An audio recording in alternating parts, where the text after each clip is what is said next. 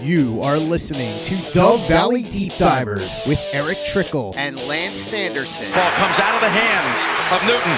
It's on the ground, picked up by T.J. Ward at the 4-yard line. Vaughn Miller did it again. On Overtime Media. Happy Saturday. Welcome in. Hopefully everybody's been enjoying the first real week 1 of college football, week 0, whatever the heck that nonsense is. But week 1 of college football, hopefully congratulations to you CU Buff fans out there. RIP to the CSU Ram fans out there. Unfortunately, not losing, I suppose, at South Dakota State. Not the best, but I know that I'm an Iowa Hawkeye fan, rocking my Hawks, got my Hawk socks on as well. So excited to win a game. I know, Eric, you're a major, big-time Hawkeye fan as well, so you're happy to hear that the Hawks won. Oh, yeah, and unfortunately, in large portion of our conversation tonight is going to revolve around a former Hawkeye. So, oh boy, yeah. The best Hawkeye is out of MASH. So, yep, absolutely. Well, let's say hello to everybody who's in here right now as we're getting going. We got Andrew Morrow's in the house. Good to see you. Saying after last season, as long as they aren't on the pup list, I'm happy. Last season was rough around this time. Good call on that one. Hopefully, Broncos overwhelmingly and overall probably avoided the injury bug early, but the 17-game season depth is going to be leaned on some point. Wicked Royalty's in the house too, saying Mile High Huddle in full effect. Huddle up, Broncos Country. Heck yeah, Wicked Royalty, good to see you.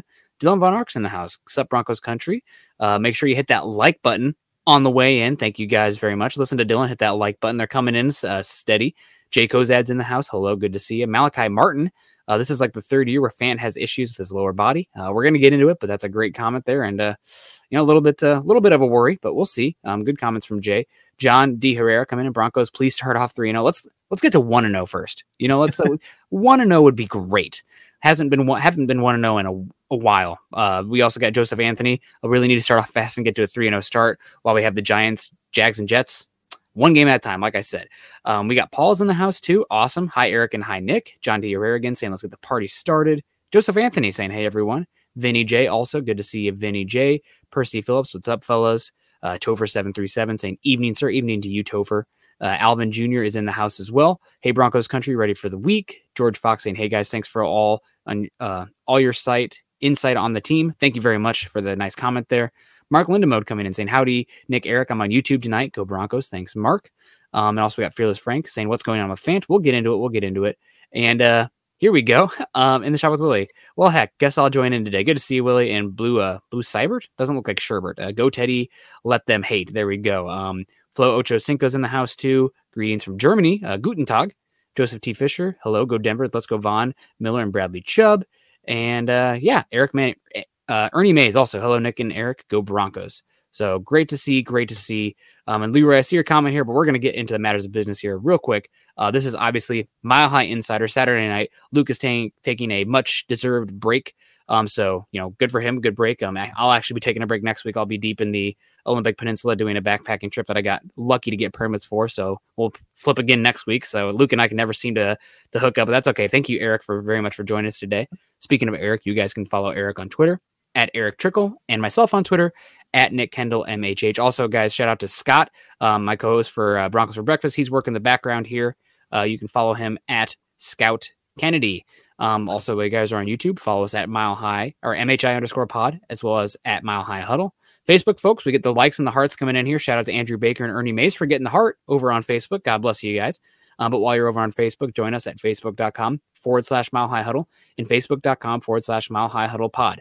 And while you guys are over on Facebook, make sure you're getting those stars in, competing for that Von Miller jersey as well as a Mile High Huddle. Ooh, go ahead. Actually, the race for that actually ended last night. We got to the 500,000 stars. 500,000. Well, yep.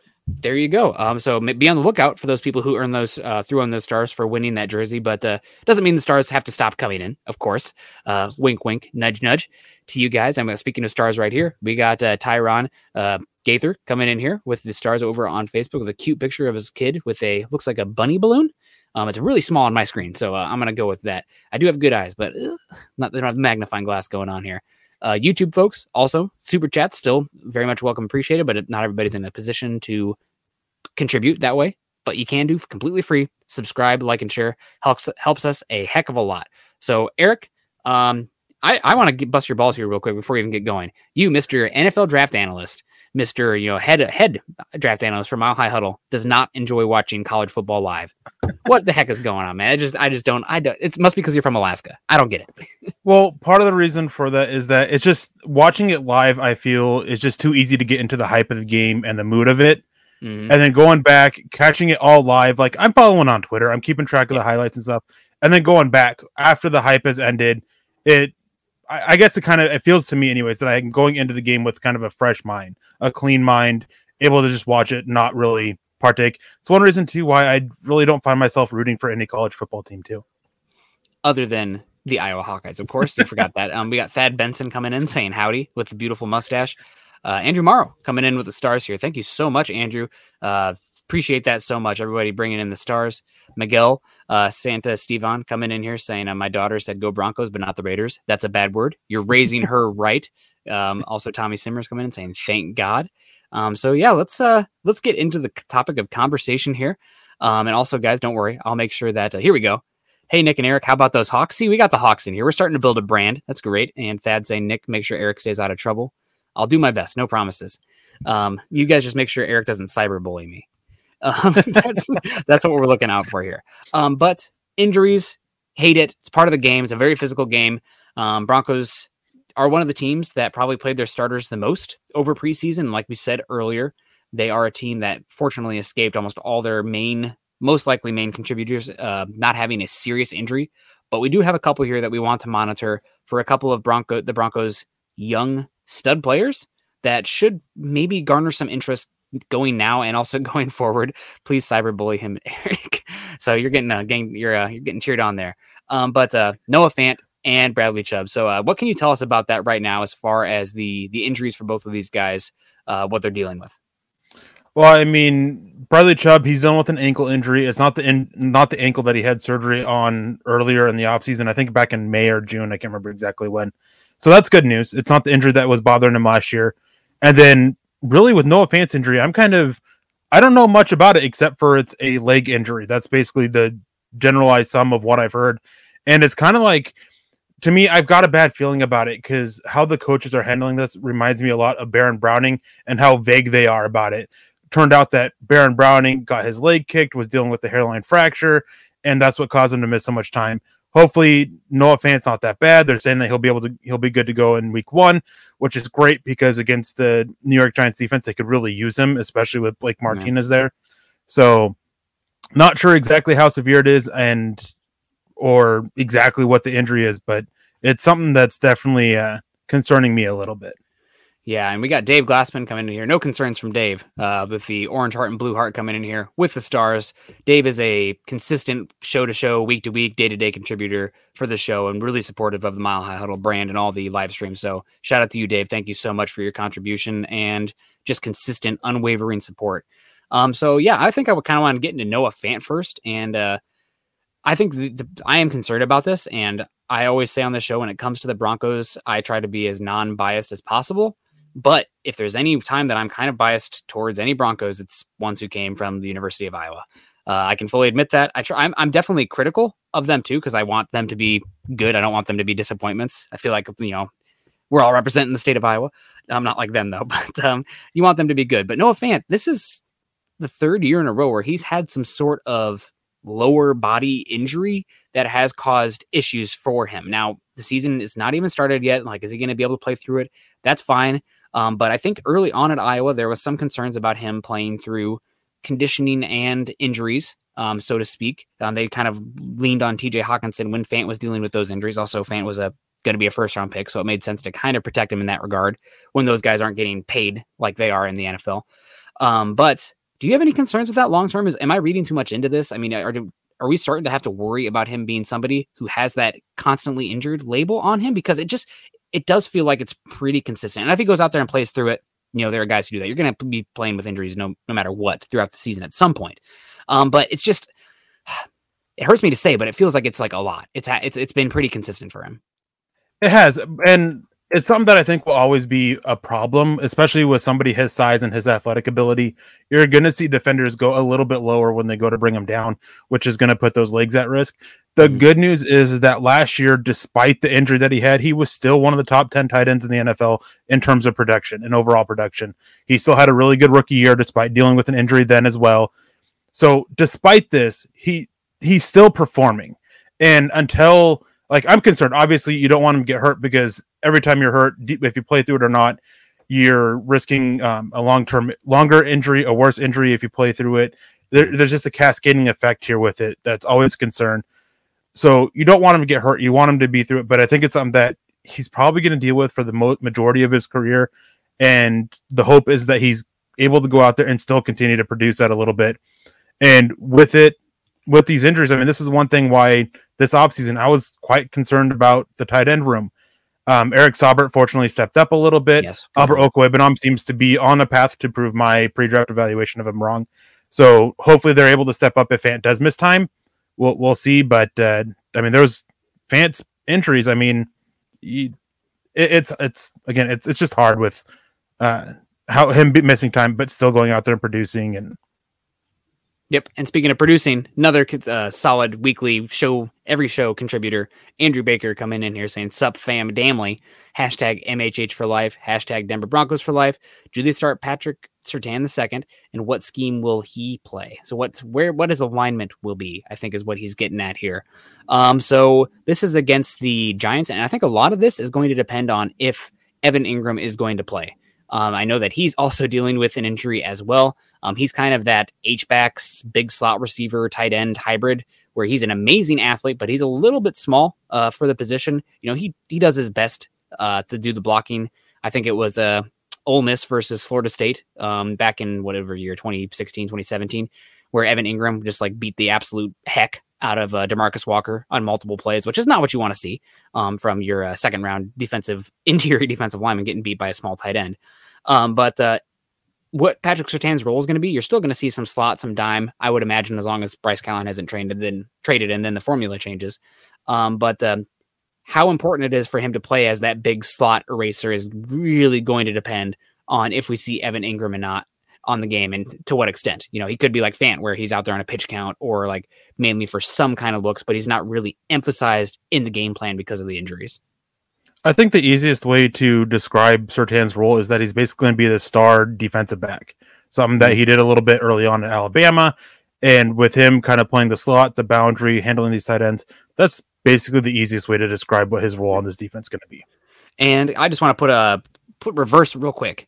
Just for some vernacular out there for the people listening to the show, you know, when you say somebody's a star defensive back, you know, that could mean like Champ Bailey was a star defensive back. Justin Simmons, you could argue, is a star defensive back. What is a star? Is a position in the back seven. What does that mean necessarily for this defense? It's something we've seen a lot in college over the years. And as you guys, you know, followers of football or these shows probably understand, there's kind of a trickle up effect when it comes to innovation in scheme. In football. So you've seen it in college. Now you're starting to see it more in the NFL. So what is this star position, so to speak, and how does it fit in the Broncos scheme with Vic Fangio? Well, it's definitely going to take some adjustment from Vic Fangio because it's not typically a kind of position that he uses in his defensive front. Alabama, they're the team that uses it the most. I mean, not necessarily the most of the team that has obviously the most eyes on them that uses it quite a bit. And it's just easiest way I can sum it up is it's a versatile defensive back that does just a little bit of everything in your defensive scheme. They'll handle some deep safety stuff. They'll play down in the box. They'll play in the slot. They'll play on the boundary, just whatever's needed. And it's kind of more matchup based than just flat roll kind of thing. Yeah, nope. Absolutely. Good comment there. We got a comment coming in here from Mo Ron as well, saying Nick in the house. This seems like a great pairing. Eric and I razz each other constantly. Man, it's constant teasing each other on Twitter and the platforms. Not really as much in our personal chat, but for the public, it's always a fun time. And Mo also says, just need Scott for the ultimate trifecta. Scott is in the house. Scott is working the background right now. So we are very grateful for Scott for doing that and enjoying it. So he says also, everybody have a drink on him. Also, everybody have a drink every time I mention the undefeated Big Ten West leading Iowa Hawkeyes. But yeah, no, let's keep it going here. Noah Fant, you mentioned it earlier, entering this season if Noah Fant missing time would have scared me greatly, because after Noah Fant, it looked like on paper Broncos were pretty void of talent. Now, a lot of people were projecting for Albert Okwuegbunam. Obviously, a big guy, ran fast in a straight line, kind of turns like a battleship in his routes. But if you can be big and fast in a straight line and they get the ball to you in the open field, good things can happen. Had to improve his blocking. Vic Fangio has complimented him multiple times on that. And I think that he improved, but he was better last year than he was in college as well. So that's great to see, especially with the size. Really no excuse to be not great as a blocker. But would you be concerned about this Broncos Giants game specifically if Noah Fant is, let's say, 50% of the snaps he normally would get, if they're kind of a little bit patient with him? Or is this a team and with the Broncos depth where you're like, okay, we can probably survive Saubert, Okwuegbunam, running with the wide receivers that they have as well, going a little bit more 11 and nursing Fant along a little bit? The concern for me against the Giants specifically is that I want my best tight end to just try and cancel out Blake Martinez. I think Blake Martinez is probably the most underrated linebacker in the NFL right now, and he's probably top 5 overall for me. He's so good. He's really good. I mean, like Blake Martinez, I mean, he's not some outstanding cover guy, but last year he was top 3 in basically every single advanced statistical category for linebackers, right behind Bobby Wagner and Roquan Smith. Like, he was up there with them. He allows a lot of catches, but he's right there, allows very little yards after the catch. And he's not the best athlete, but he's so smart and instinctive that he just is in the right place at the right time. Mm-hmm. And so I want to combat that with the best athlete I have at tight end, and that's Noah Fant, and he's the best player there. So not having him taking out Blake Martinez could sit there and allow Blake Martinez to kind of roam a little bit with where he's focusing on. Mm-hmm. And I would just want him to focus in on one player, because getting Martinez to focus in on Fant just opens up so much for everybody else on the offense, because you can use him to clear out the middle with Blake Martinez, and with Teddy Bridgewater especially, opening up the middle of the field is so important to keep the ball moving. And I don't know if I'd put Martinez in the top 5, but I've not watched him under the microscope. I know that he signed a massive deal going from the Packers to the Giants, and it was very chastised at the time, because at the time it was very well deserved. He definitely grew, and I don't know if it's a scheme the Giants are running or what, but he just played exceptionally well there last year. Do you think, and obviously defense is always a very synergistic, you're as good as the guys around you kind of situation, there might not be a better interior defensive line pairing in football this season than what the Giants have up front with Dexter Lawrence and Leonard Williams? Do you think that plays a big part? Like, his job is easier when you have 2 absolute units on the interior defensive line in front of you. Well, the thing with that is he's really good against the run as well, but he's often covering up for the front line. I mean, last year, the 4 main defensive linemen for them all were in the negative for, I can't remember the stat off the top of my head now, for run defense. They were all in the negatives, which is not good. And he was one of the few defenders on the Giants defense that was in the positive. I mean, he just helped carry him a little bit. And hopefully they're able to step up. I think that Leonard Williams helped a little bit with his play and coverage, because he's did a really good job getting interior pressure. But it's hard to say how much that defense had an impact on him with what's around him, because just they were good in some ways, bad in others. Yeah. I mean, the only other interior defensive line duo that I can think of that would rival them on paper would be probably the Washington football team with Payne and John Allen. But man, Dexter Lawrence, he was one of the highest rated recruits, and didn't probably, as much as you can say, he didn't live up to it at Clemson. He was very good, but on the line with like Christian Wilkins next to him, he just didn't live up to it. But 6'5", 350, and also as young as he was, he's really started to take that next step. Might be the second best young 1-tech, 0-tech type of defensive tackle in football behind Vita Vea, in my opinion. But it will be really interesting. I think the Broncos can get by without Noah Fant in this game and survive. And I know that obviously you'd rather have your good players out there. And shout out to Cruzan26 with the $2 super. Hey, if you guys are an opposing team fan and you're civil in the comment section, then by all means, you're welcome. So thank you very much, Cruzan, for the super chat. That's very nice of you to do. Gary Leeds Palmer also coming to the stars, talk about a superstar in my eye. Always very, just always very supportive and a good guy as well, and a good contributor for the show, just with the comments, the comment section.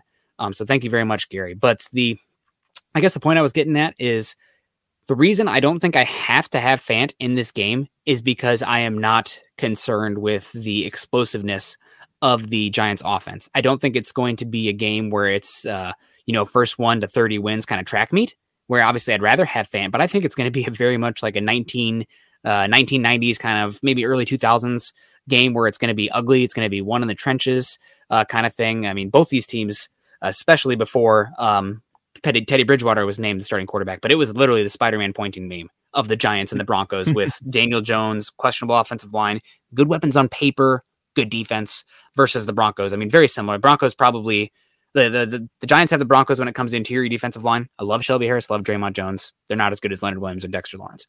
This is what it is.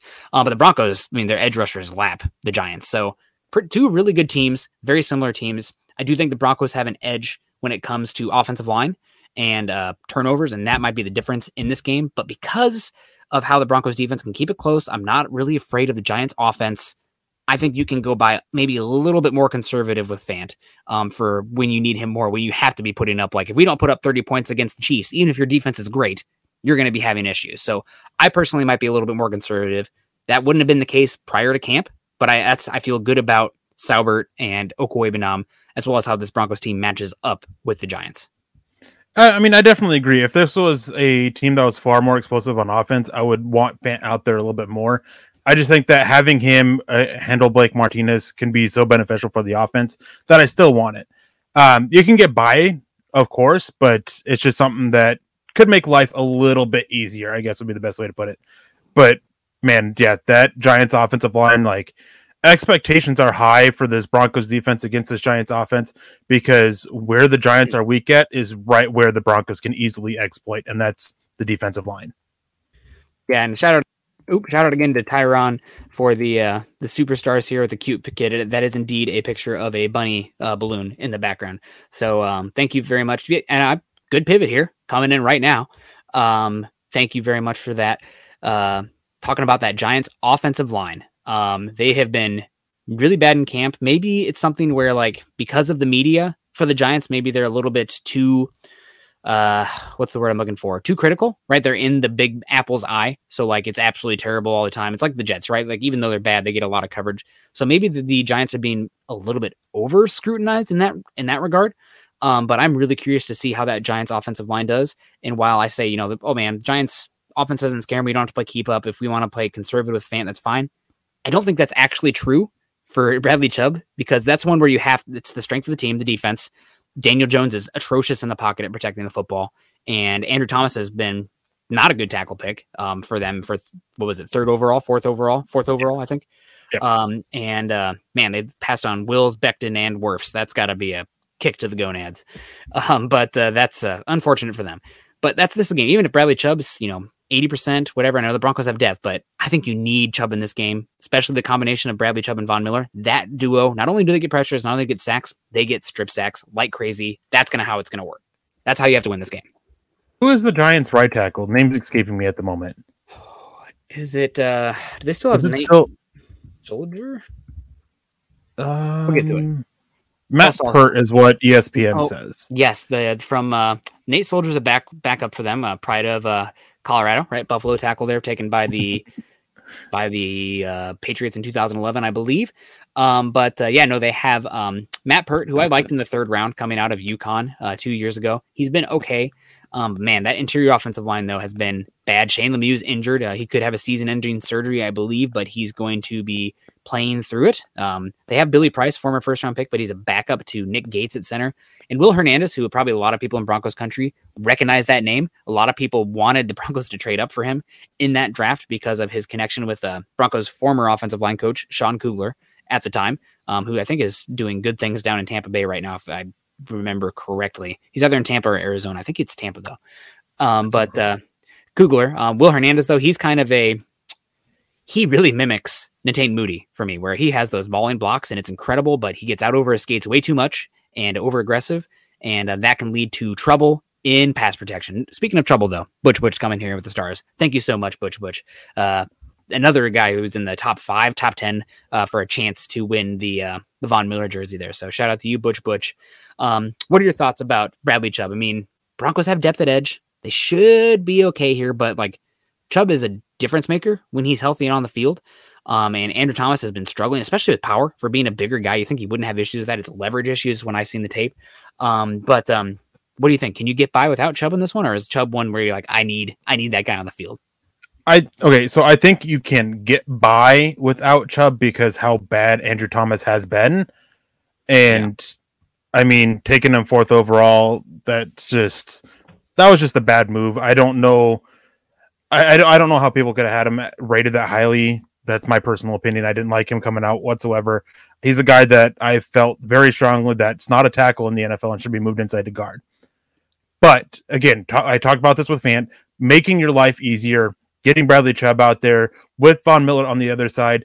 Matt Pert, he's not been super strong. He's definitely growing, and you're seeing these signs of growth. Not as bad as Andrew Thomas, but Von Miller is a whole different type of animal than what he's been dealing with. So being able to go and get this pressure off from the outside and then being able to capitalize on the interior that's rather weak for the Giants. I know they traded for Ben Bredesen from the Baltimore Ravens. He should be able to help a little bit on the inside, but again, Draymond Jones, Shelby Harris, and Mike Purcell when he comes in, these are guys that can really create some problems for them. And so making your life easier, get your pressure on Daniel Jones. He's got a knack for turning the ball over, especially under pressure. Go rattle him, help out the rest of your defense, and help out your offense as much as you can. Yeah, I mean, everyone drink, but the Iowa Hawkeyes day, their quarterback play was atrocious. Spencer Rattler went like 9 for 23 for 100 yards, but Iowa was running the ball effectively, and they got to a quick lead with turnovers and strip sacks and all that fun stuff. And that's something I think you need to do in this game. You don't want to go out there and be like, Teddy, go win me the game. Teddy, don't go lose me the game. Let's control the line of scrimmage with the run game. Don't give up on the run game too, because I'm guessing there's going to be a lot of stalemates out there, and win the turnover battle. Because Daniel Jones, it's like that ball is covered in butter, because he is probably one of the most prone guys to strip sacks out there. And with a bad offensive line too, that is a recipe for defensive touchdowns. That's a recipe for flipping the field position and controlling the game. So Brian, go ahead. You know who are big losers from the 2019 draft when it comes to these quarterbacks? You and I, with how often we went back and forth about Drew Lock and Daniel Jones, we're definitely the big losers from that, man. Anybody who took a quarterback that wasn't the first overall pick in Kyler Murray probably was the unfortunate one there. But what can you do? Brian Greenfield, thank you so much. Are you ready for some football? $5 super over on YouTube. Brian, college football's here, so I'm very much ready for some football. Andrew Baker's in the house too. What do you guys think of the running back room? I think Freeman earned a spot, especially till Boone is healthy, but they got compensation for him, I guess. They didn't get compensation for Freeman, right? He was waived, and then the Panthers picked him up. So he was waived, and they got, in my opinion, a guy who's a downgrade. I mean, I guess there's potential with him, but I mean, he didn't show much as a receiver. He was a terrible blocker, doesn't offer up any special teams, which Royce Freeman didn't either. At least Royce Freeman was looking improved, looking good as a runner, and you know what you're getting with him out of receiver. It was a questionable move from me. Only thing that can make sense is that it just felt that it was just time to move on, which to me, I understand that. Yep. But I hear what you're saying here. The thing is, for Freeman, he looked good, but your third running back has to provide some sort of special teams ability. I mean, it's a have or have not. It's a yes, no. And he did not bring anything to special teams, so he's now on another team. Is what it is. I wish Freeman nothing but the best, and I think he's got a good chance to make some look okay there in Carolina. He was not going to get carries. He behind Mike Boone, considering how much they were hyping him in camp, and also how good Javonte Williams looked and how good Gordon looked. I mean, they're just not carries for him. It's too bad they couldn't get him compensation for him. Cruzan, 26, coming back in with a $2 super, saying, I heard you guys have one of the worst run defenses. Eric, take this one. What do you think? We're Broncos with one of the worst run defenses. I mean, last year it wasn't great, but dealing with all the injuries that they had, especially up front, definitely played a factor into that. I wouldn't say they were one of the worst. They're definitely about mid-tier, and I think that this year they'll be a lot better. I mean, teams averaged a successful run rate against them about 50% at the highest.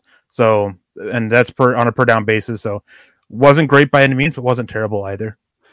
I do wonder how much of that is predicated on scheme for the Broncos, because the Broncos also played one of the lowest rate of stacked boxes in football last year, as well as one of the highest rates of 2 deep safety looks.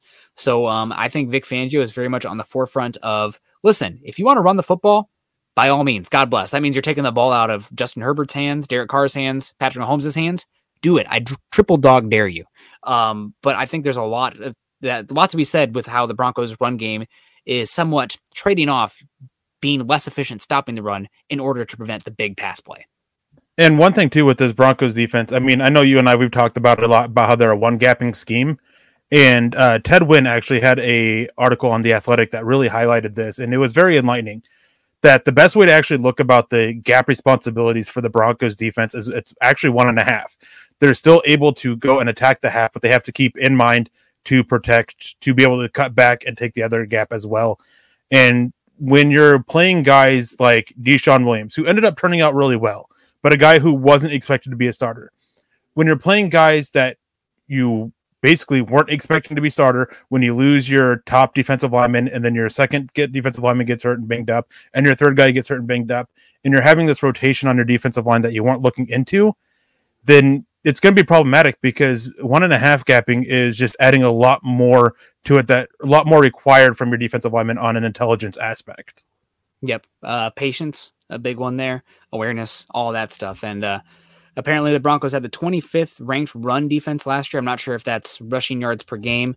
I personally am a fan of the Football Outsiders, where they use weighted statistics to pull that out. So like if you're going against the best run teams, even if you are statistically giving up more rushing yards, you're going to be weighted a little bit towards the mean.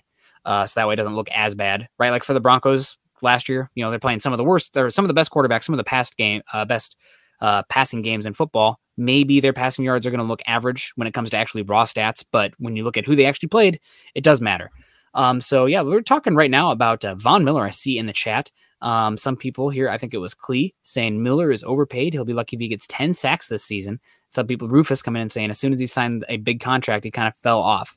And I'm going to have to say Von Miller, maybe he is somewhat overpaid for the actual production he has. I mean, you paid him at the highest he was ever going to be, coming off that Super Bowl MVP, how incredible he was in that playoffs run.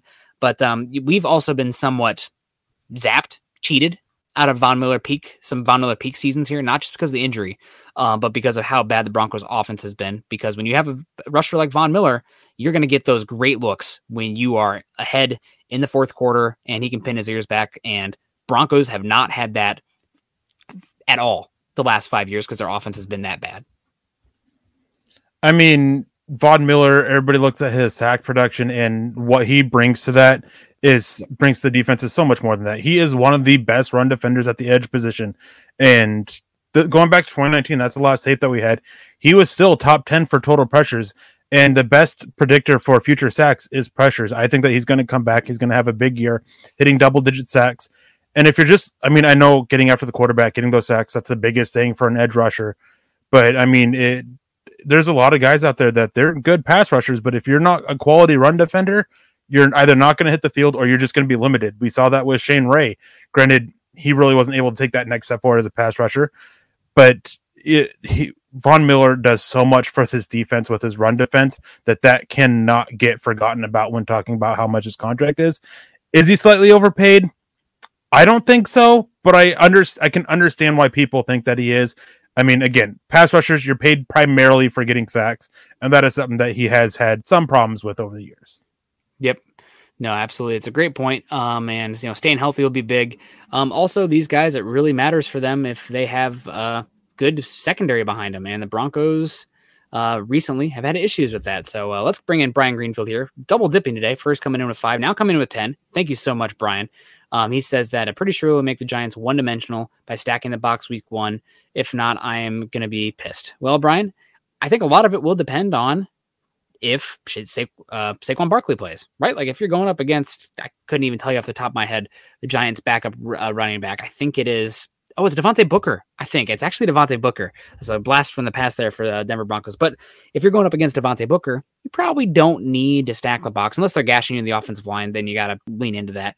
But if it's Saquon Barkley, you might see them be a little bit more aggressive. Maybe that's not just scheme-wise stacking the box, but personnel-wise, with 2 linebackers on the field more so than that dime look that they've been talking about using. What do you think here? Are you going to be upset if they're not stacking the box?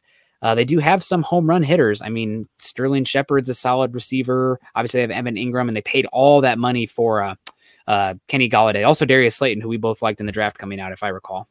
And I'm pretty sure they're all dealing with injury, too. And a couple of them, they're not sure if they'll be playing as well, of those receivers. Yeah. But, I mean, stacking the box, that's so situational, depending on what look you're getting, depending on the down and distance, depending on game situation, quarter, time left, score. Like, I'm not going to say I'm going to be frustrated if they don't, but at the same time, it's like, if they're constantly getting gashed by Saquon Barkley, then yeah, you probably should do that a little bit more. And that's where my frustration would come in. I mean, obviously, if you're constantly allowing big runs, and this is something that we've seen a few times under Vic Fangio, constantly allowing the offense to move the ball, and you're just staying light in the box, like, that's just not going to work. That's no adjustment whatsoever from your coaching staff and from what you're calling for your plays. But I mean, again, if these receivers play, I'd still be concerned about a deep enough threat. But I try to get pressure on. This is one thing talking about Bradley Chubb is if you're able to get consistent pressure from him, then you can feel a little bit more comfortable in not having to stack the box, or even stacking the box, depending on how you view your safeties for handling the deep ball, the explosive plays. Yeah, exactly. I mean, keep it in front of you, and you got a chance to win this game. You just cannot you need to not have those stupid turnovers where the other team is all of a sudden up 7 because the ball went the other way, or those big plays that can really switch momentum. Because if you keep it close, and I think you can out execute this Giants team in that regard. So repeat coming in from Leroy Williams. I read an article about Teddy Bridgewater dink and dunk approach with his arm limitations can work with this offense. I agree. Not comparing Teddy to Peyton Manning, but he did the same thing with arm limitations too. So what's the difference? I'm not saying Teddy's not a smart quarterback at all, because he is a very smart quarterback, but you're talking about arguably the best football brain to ever play the game in Peyton Manning. I mean, what Peyton could do pre-snap, as well as the leadership that he had. And again, it's not that Teddy didn't have leadership, but like the expectations and respect that had Peyton Manning. I mean, if Peyton Manning told you to do something, by God, if you didn't do it and click your heels, you're out of here in my book. That's the one that I think is a big thing here. But this offense can work with Peyton Manning. He's not Peyton Manning. But as far as the horizontal offense, getting the ball to the right guy in space and time, doing great run checks. Also, that's really important. Getting into the right run look based on the front. I mean, that's going to be real. It's hidden yards for the quarterback in that regard, but that's a big thing too for this quarterback who's going to be the quarterback for this team. And just keeping it simple, protecting the ball, keeping it simple, and playing complementary football. Is it sustainable for 10 years to win football games that way? Probably not. With this roster right now in 2021, that can keep you in almost every game, and that can take the Broncos pretty far this season. Yeah, I mean, Teddy, he's a smart quarterback. He's very intelligent. He knows how to make the calls pre-snap. We saw that a lot this preseason, him calling out the blocking alignments, which took some pressure off of Lloyd Cushenberry. But Peyton Manning is a whole nother level when it comes to football intelligence. And the way he prepared, you just can't replicate that. This offense, it can work. And it can work with Teddy Bridgewater at the helm. And Teddy, he's not as checked down Teddy as a lot of people call him out to be. On third downs last year, he actually had a lower rate of throwing underneath the sticks on third down than Drew Lock did. So he's calculated when he pushes the ball. And when he goes to his check down, it's after he's gone through his reads, which is what you want to see. So not Peyton Manning by any means, but it is an offense that you can work with and you can go out there and win games. The issue will be is if you get behind, can he go out there and win you the game? Yeah, absolutely. I mean, that's again, kind of like talking about the Hawkeyes. Everything went well. Defense killed them. Pressure constantly beating them up. Great run game. Great offensive line. At some point in the season, you're going to come up against an opponent where something's not going to be working. It's going to be close. and it's going to fall on the shoulders of your quarterback. And is your quarterback good enough to pick up that team and carry them over the finish line? And that's, I guess we're going to find out. Peter Middleton coming in here. Peter over in Cambodia. God bless you, Peter. Hope you're doing well. Says, if Beck goes down, who will be our fullback? First off, no fullback there. That's why are you asking about the fullback? No, might as well ask about the long snapper. No, it probably would be Saubert or Alberto Huebenam, and I guess it depends on what's more important for their looks. You might see some looks also with somebody like Javonte Williams or Mike Boone there, but typically you see a tight end rolled back into that position, especially with Beck. I mean, he's H-back tight end, fullback. So I would lean Okuebenam / Saubert, and I guess it's what's more important to them in that look. Getting the blocker on the edge and Saubert and the athlete in the backfield, or flipping it with Saubert being the better blocker in the backfield. I mean, Denver kept Andrew Beck. I'm not sure why. Last year he played 53 snaps as a fullback over the whole season. And then I know they had Jeremy Cox back there, and Jeremy Cox, he played like an additional 17. Yeah. 70-ish snaps. You don't need to keep somebody full-time just for that. No. So if he goes down, knock on wood, I don't want him to get hurt.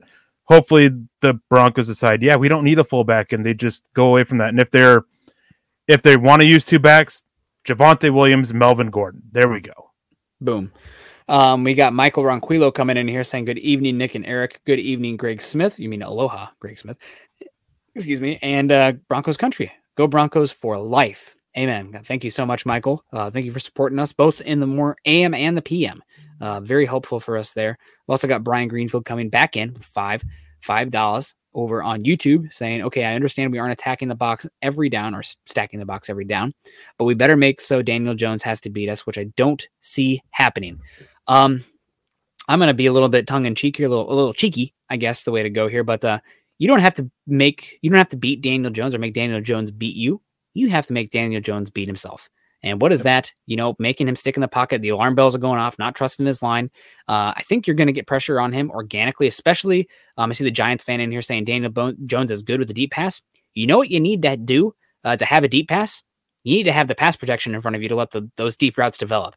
And if you're beating the offensive line up front, Daniel Jones is either going to make a mistake because he's feeling the pressure, or he's going to hold on to the ball too long. And if he's not the leader in the league in strip sacks from the quarterback position, he's got to be one of the top over the last 2 seasons. So with Von Miller and Bradley Chubb, you can get after the quarterback. Also, God, I am so ready for a Draymond Jones breakout game. Maybe week 1 will be the game. I'm just looking for one of 3 sacks, maybe a pick 6, something like that, where it's oh my God, Draymond Jones, hello.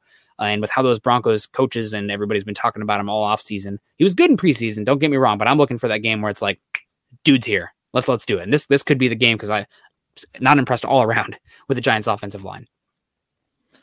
Yeah, I mean, that's the thing is Daniel Jones is, you don't make him beat you. You make him beat himself. You make him beat his own team. Getting pressure on it. He was one of the worst quarterbacks in the NFL last year when he was under pressure. Was one of the most sacked quarterbacks, and they didn't do a whole lot to really improve that offensive line. They're betting on improvement from Andrew Thomas, which, granted, it's preseason, but you didn't see the improvements that you want to see from Andrew Thomas. And in fact, when I broke down Andrew Thomas to get ready for this game, it looked like he actually took a step back, a lot more lunging, not keeping his hands and his feet in sync, a leaning. I mean, I don't know how many times I saw him kicking out to this thing, or kicking outside in his kick slide, and him getting heavy on his outside foot, and just so easy to push over and get that inside leverage on him. It's just not seeing this improvement. So just constantly rattle him. Maybe it doesn't pay out right away, but eventually he's going to make a mistake. Something's going to happen, and it's going to be a big play for the defense. And if Denver's losing at that point, it should be enough to help them get right back into this game. Keep it close, and who can not make the mistake, right? I mean, that's not, again, I keep saying it's not sustainable long-term. Eventually you're going to have to outscore guys, right? Because there's so many explosive offenses, especially in the AFC West with the quarterbacks they have, and how volatile how good defenses are year to year. But with this team on paper this year, that should be enough. It really should be. Honestly, the biggest thing is I've made my bed with Teddy / Locke. They're going to be as good as they are. I'm not expecting top 10 from either of them. I'm not expecting top 14 from either of them. Offensive line, though, if that offensive line can be great, they can dictate a little bit more on the offensive side of the ball. That would be incredible. A quarterback, I mean, remember rookie year Dak Prescott, where they went all the way to, they should have probably beaten the Packers in Green Bay. I think that was rookie year Dak Prescott. Leaned on that offensive line. Defense wasn't that good, but they could dictate. Same with the Browns last year. I mean, I know you were a bigger Baker Mayfield guy, right? Yeah, if I recall. I think Baker's just been solid in the NFL. Not great, but last year that offensive line, they were able to dictate and make it really easy for Baker Mayfield, and that was as close as the Chiefs were to being knocked out because that offensive line continually pressed the issue and made it so the run game was efficient and they could create explosive plays with the run game, et cetera, et cetera. It is a formula that can win. Maybe not every single year, but if you have that offensive line that season, it can work. Maine to Bay coming in over on YouTube with the $2 super. Thank you so much, Maine. He says, just got in. Is Chubb and Fant hurt? Oh, God, please no. It is not serious. It sounds like it's not serious. I am a little bit concerned about the vagueness of the Fant injury, but here we are, and it's an ankle injury for Chubb. It's not the ankle that he had surgery on. Do you think that's better or worse that it's not the ankle he has had surgery on? As somebody who's completely messed up my ankles, I think it's better that it's not. With all the injuries that I've done to my own ankles, like it seemed like after the first one, it seemed to just get weaker and weaker. But at the same time, that's also the fact that now the other ankle is something to be concerned about too, because it's now weaker. So I don't know. I guess it's a good thing and a bad thing is what I can think of. It's not what you want. Luckily for the Broncos, they do have some depth at edge. And hopefully, I really hope that this season they lean a little bit more with the depth with Jonathan Cooper, even though he's maybe he's never a amazing starting caliber edge in the league, but he looks like he's going to be one of like the better backup types or a solid starter. And Malik Reed was very solid last year, maybe not a star, even though he led the team in sacks, but it could be very good. So with Chubb, he's a different type of pass rusher than both those guys. And I want him out there because I think he really can take it to Andrew Thomas. But hopefully game flow wise, you're out there executing. You don't need to lean on him 100%, and you're going to rotate those guys anyway. Ideally, you're going to see them rotate the edge rushers this season a lot anyway. I mean, when the Broncos defense was the best, it was a team that rotated those edges a lot, and those guys were fresh. They were healthy, less chance to get dings because just less snaps. And with Cooper and Reed, ideally, you should be able to rotate those guys. Yeah, definitely. And that's when the Broncos won the Super Bowl. You touched on it. I mean, the big key for that was that they're able to not just rotate their edge rushers, but their defensive line to get that interior pressure and didn't have this huge drop off in performance out there.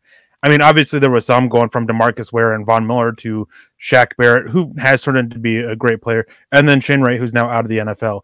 Obviously there's some drop off, but it wasn't a major one to where it just completely crippled your defense. And obviously you're not going and pulling Von Miller and Bradley Chubb and putting in Cooper and Reed. So that helps ease that. And so having this depth, I mean, that was something that last year we just didn't have. When Malik Reed was out there, he struggled against the run, and I know he had 8 sacks, but a lot of his sacks were not exactly great individual plays on his part. And when Bradley Chubb was off the field, and in came he's with the Bears now, Chiquilo and Anthony.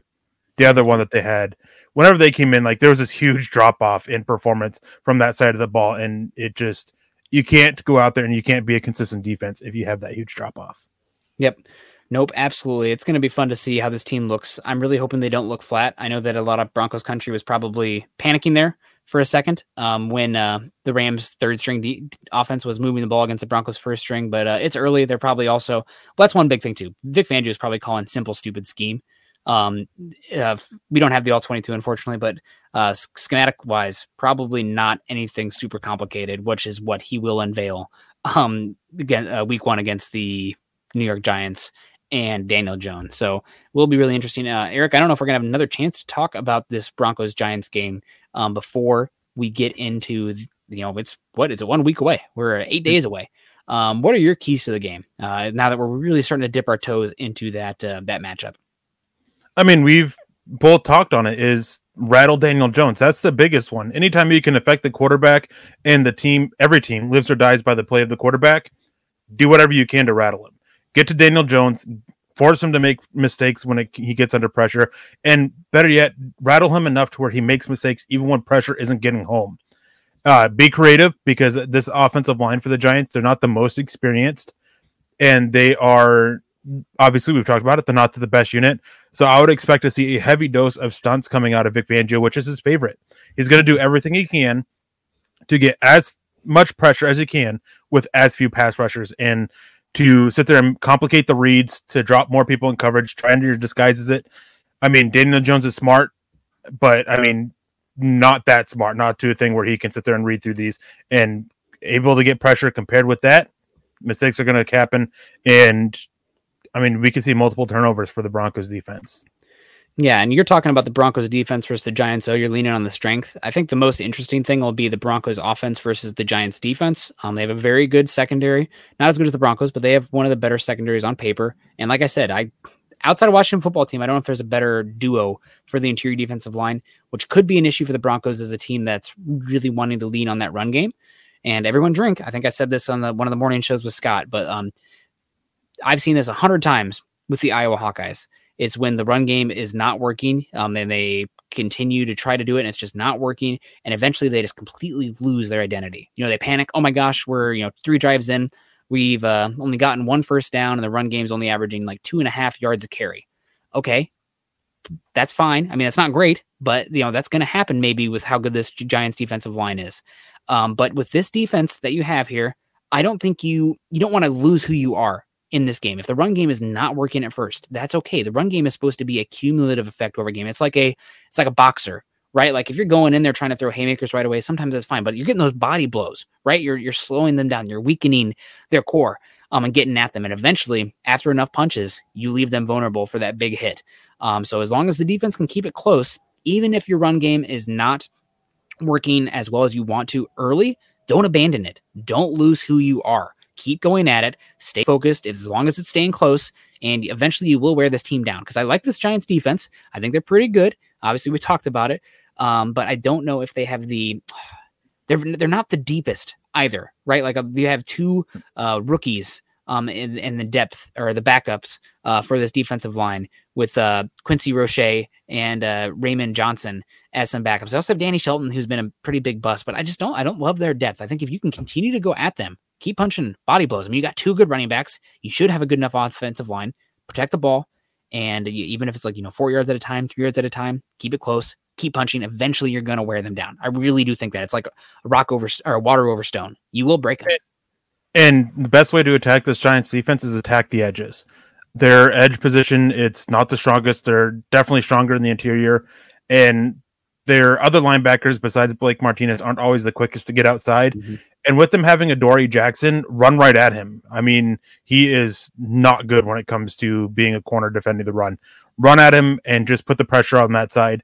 Mix it up a little bit, of course, but definitely go and attack the edges of this Giants defense. Yeah, and circling back before we start to wrap it up in here, bringing it back to Noah Fant. Let's say Noah Fant's not 100%. You're not really in love with game planning for Alberto Cuebanam, Eric Saubert. Eric Saubert's been a journeyman to date. He's looked good in camp, no doubt about that, but it's camp. There's tears every time. Oh, we heard them in camp, preseason, regular season, postseason. Every single time it gets a little harder and harder. But if you don't want to lean on Saubert or Alberto Cuebanam and you want to isolate those Giants linebackers, which Blake Martinez is fine, but he does allow catches. Maybe this is a chance where you're looking for Teddy Bridgewater, Mr. Yak, giving those guys yak, serving up on a platter. Maybe the running backs. We haven't talked so much about the running backs in the pass game. Didn't see it so much in preseason as you'd like to see, but it's something that Teddy emphasized and worked on over the last 2 seasons. I mean, going from Alvin Kamara to Christian McCaffrey leading up to those seasons prior to injury. So that's something he's going to focus on. And while I haven't loved the Javonte Williams pass catching, once he gets the ball in space and his pass blocking is incredible. And then Melvin Gordon, also actually a pretty darn good receiver. So even if you're losing Noah Fant, I am curious to see how the Broncos, again, it leans into conservative game plans, but using these running backs in the pass game as well as an extension of the running game. I think if you take Noah Fant out of the equation, your best thing, besides getting the running backs involved in the passing game, which I fully expect, Pat Shurmur, he really likes to get those running backs involved. I think that your best bet would be utilize KJ Hamler on a little bit of these shorter throws, not so much the deep. And I mean, people see his speed and automatically think deep, but one of the things he did best at Penn State was getting these underneath throws and just making something magical happen afterwards. And without Noah Fant, I think that's the best way to go to lean on is KJ Hamler on these short throws. Oh man, I would absolutely die if they started to use KJ Hamler. Maybe some options with some jet sweeps with KJ Hamler coming around here to freeze those edge rushers. I mean, you want to talk about softening an edge and those guys being the weaker parts. If you have KJ Hamler with a head on fire on a jet sweep or a pre-snap motion, you act like you're going to put it in his gut and then give it to Javonte Williams the other side. Good luck. Unless Dexter Lawrence is absolutely blowing up Lloyd Cushenberry, 3 or 4 yards into the backfield, which is possible because Cushenberry is struggling and Dexter Lawrence is 6'5", 35-inch arms and 350 pounds that I recall, just an absolute unit. But those are ways, and you can really also not only soften those edges, but also freeze those linebackers as well, so they're not flowing as well to the football. And then it opens up play action, RPO. Ah, man, I'm in a college football mindset right now. You don't see that innovation as much in the NFL. Maybe you should, though. But we got another superstars coming in here from Michael Ronquillo saying, great show tonight, Nick and Eric, this Saturday night. Thank you very much, Michael. He also says, go Broncos for life. Go Broncos for multiple life sentences. How about that? We're getting slapped on here. We're not working off for good behavior. Not in this show. But go ahead. I have one question for you. Talking about how to attack, what is your one matchup concern coming into this game? One defender or offensive player against the other one? Specifically for the Broncos defense or just in general? Either way, Broncos offense versus the defense, or it's Lloyd Cushenberry. I think that Lloyd Cushenberry is the linchpin of the offense. I really like I said, I really liked it. Leonard Williams and Dexter Lawrence. I think they can do a lot of twists and underfronts with them as well. And Cushenberry struggled with that last year. He's not very good at the point of attack. And if this team is trying to be physical up front and get that kind of identity, your center cannot be your worst player on the offensive line. You cannot be weak there. So it's kind of an unfortunate situation, but that scares me a bit. I just worried that Cushenberry is going to get bully balled in this game, and that could just totally kill your game plan.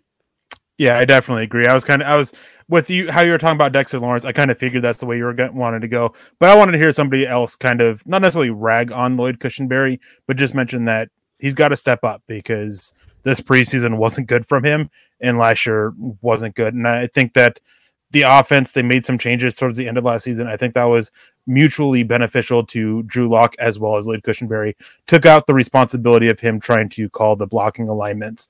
So hopefully Teddy Bridgewater is able to help him be comfortable as a result by handling that aspect of it. But it's still enough of a concern that if Denver loses, I wouldn't be shocked if a large reason of this is because Lloyd Cushenberry just couldn't hold his own. Yep, very possible. Are there any matchups that you are just most looking forward to, just for fun?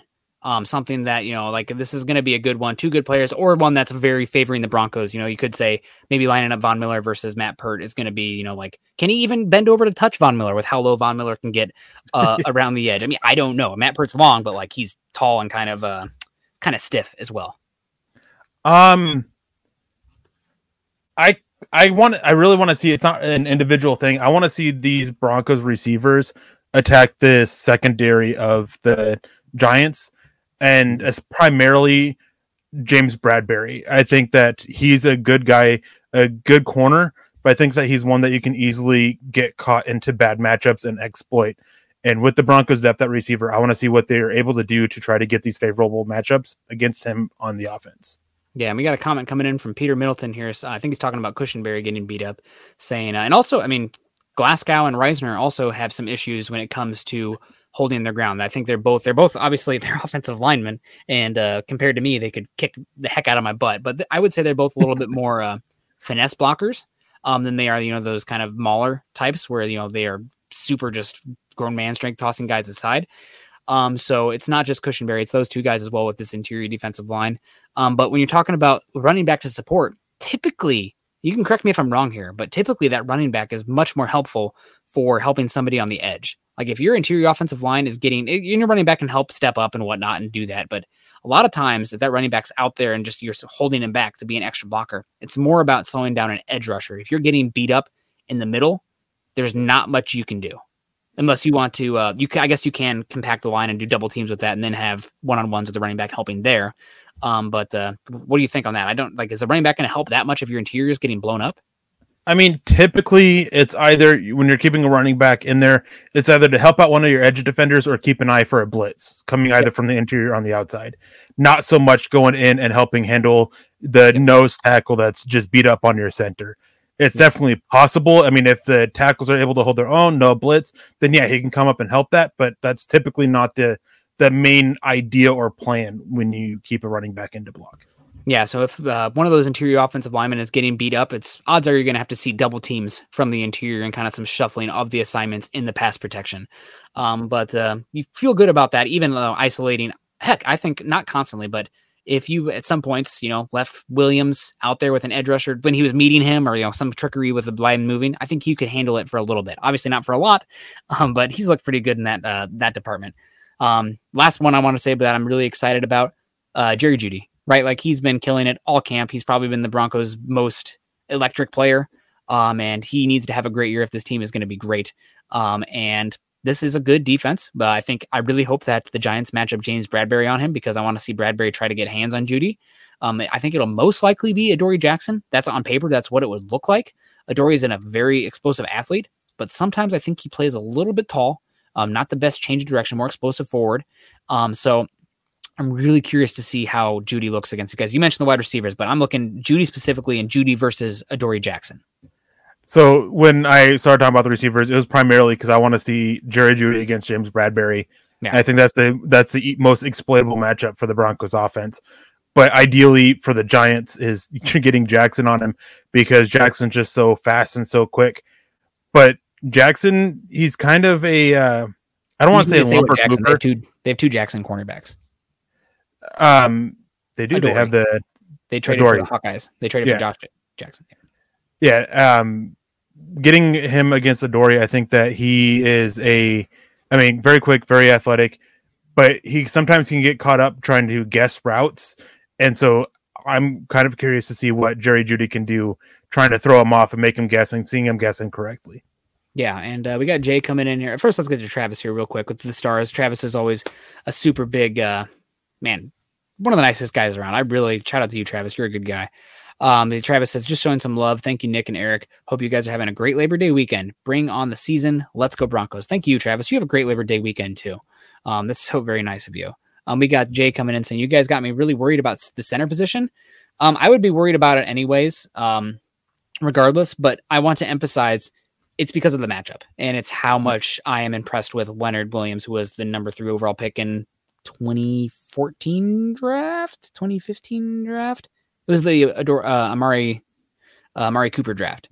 So he was by the Jets and traded over to the Giants, and then also Dexter Lawrence, really, really talented. So that's an area where you're gonna have to look out for. And even if Cushenberry struggles, I think you're more likely to see Glasgow shifted over to center than Miners, because Miners needs to be put on ice for a little bit, right? He's in the fermentation chamber, if you will, for your beer drinkers out there. If Cushenberry struggles, Glasgow to center, and then Moody in at right guard. That's what you're looking at. I doubt we see Miners outside of injuries. Doubt we see Miners play this year. I will say, maybe you see Miners if the season is lost and you're looking to get reps out there, like the last 4 weeks of the season. Like, the Broncos aren't really playing for that much. Let's get the young guys out there on top of injuries is obviously one as well. But it's like when you have that quarterback who is probably not ready to play, but you want to get him out there to get him some live reps to improve upon, get the confidence up, get some more tape out there. So that's where I think your path to see Miners this year. So hopefully we don't see him in that regard. But guys, that's gonna have to do it for us. We're at 1 hour and 2 minutes, and we got things to do, and I know you guys do too. So first, before we go any further, I want to give a shout out to everybody who contributed today. We got Tyron Gaither, Andrew Morrow, Dave Glassman, Andrew Baker 2 times, Gary Leeds Palmer, Cruzan 26, go Broncos, Cruzan, we'll get you in the end. Butch, Brian Greenfield 3 times, Peter Middleton, Michael Ronquillo 3 times as well, Maine DeBoy, Dennis Woods, as well as Travis Weber. And if we missed you guys, I am sorry, but that's there's a bunch of you out there. You all are so supportive and helpful. And Eric, what are you looking forward to? I see that this Georgia Clemson game is pretty close right now. DJ Ukulele, some people thought would be the number 1 overall pick in 2023. Looks like he is the second best quarterback today because Bryce Young was so good for Alabama.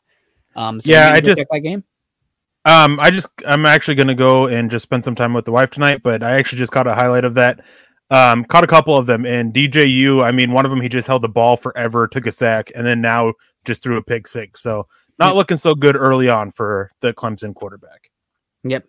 Only score so far is a DJ Ungalele pick 6, but man, he's a toolsy guy. We'll see how he plays. It's a 2023, so he's got a lot of time to get there. But thank you everybody for joining us today. Obviously, you guys can follow Eric and myself on Twitter. Eric at Eric Trickle. That's ERICKTRICKEL. Excuse me. For you listeners out there, I know not everybody's joining us in the live stream format, not the visual side. For the audio folks, it's ERICK.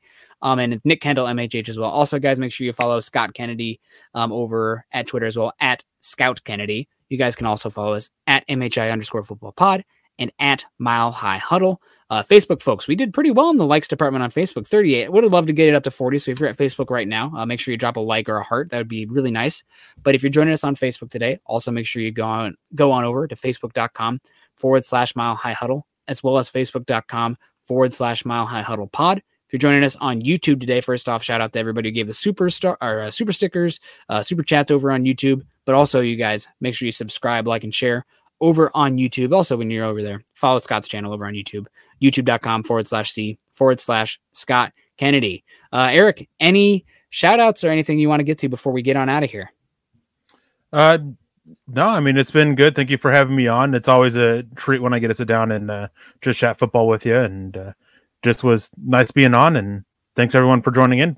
And also thanks to everyone who joined in last night too. Just quick shout out for Dove Valley Deep Divers. You guys helped actually set a record for all podcasts actually last night. So thank you all for joining in last night and helping break that record. Man, that's awesome to hear. Congrats to you guys. Congrats to all the shows. Thank you guys so much. It's going to be a fun season. The second to last Saturday until we have Broncos football, the last Saturday until we have real NFL football, right? Thursday night football going to kick us off here. So it's here and it's beautiful. Love you guys. Stay safe. And I'll see you guys Tuesday morning. Eric will see you guys next Friday. But until then, go Broncos. You've been listening to the Huddle Up Podcast. Join Broncos Country's deep divers at milehighhuddle.com to keep the conversation going.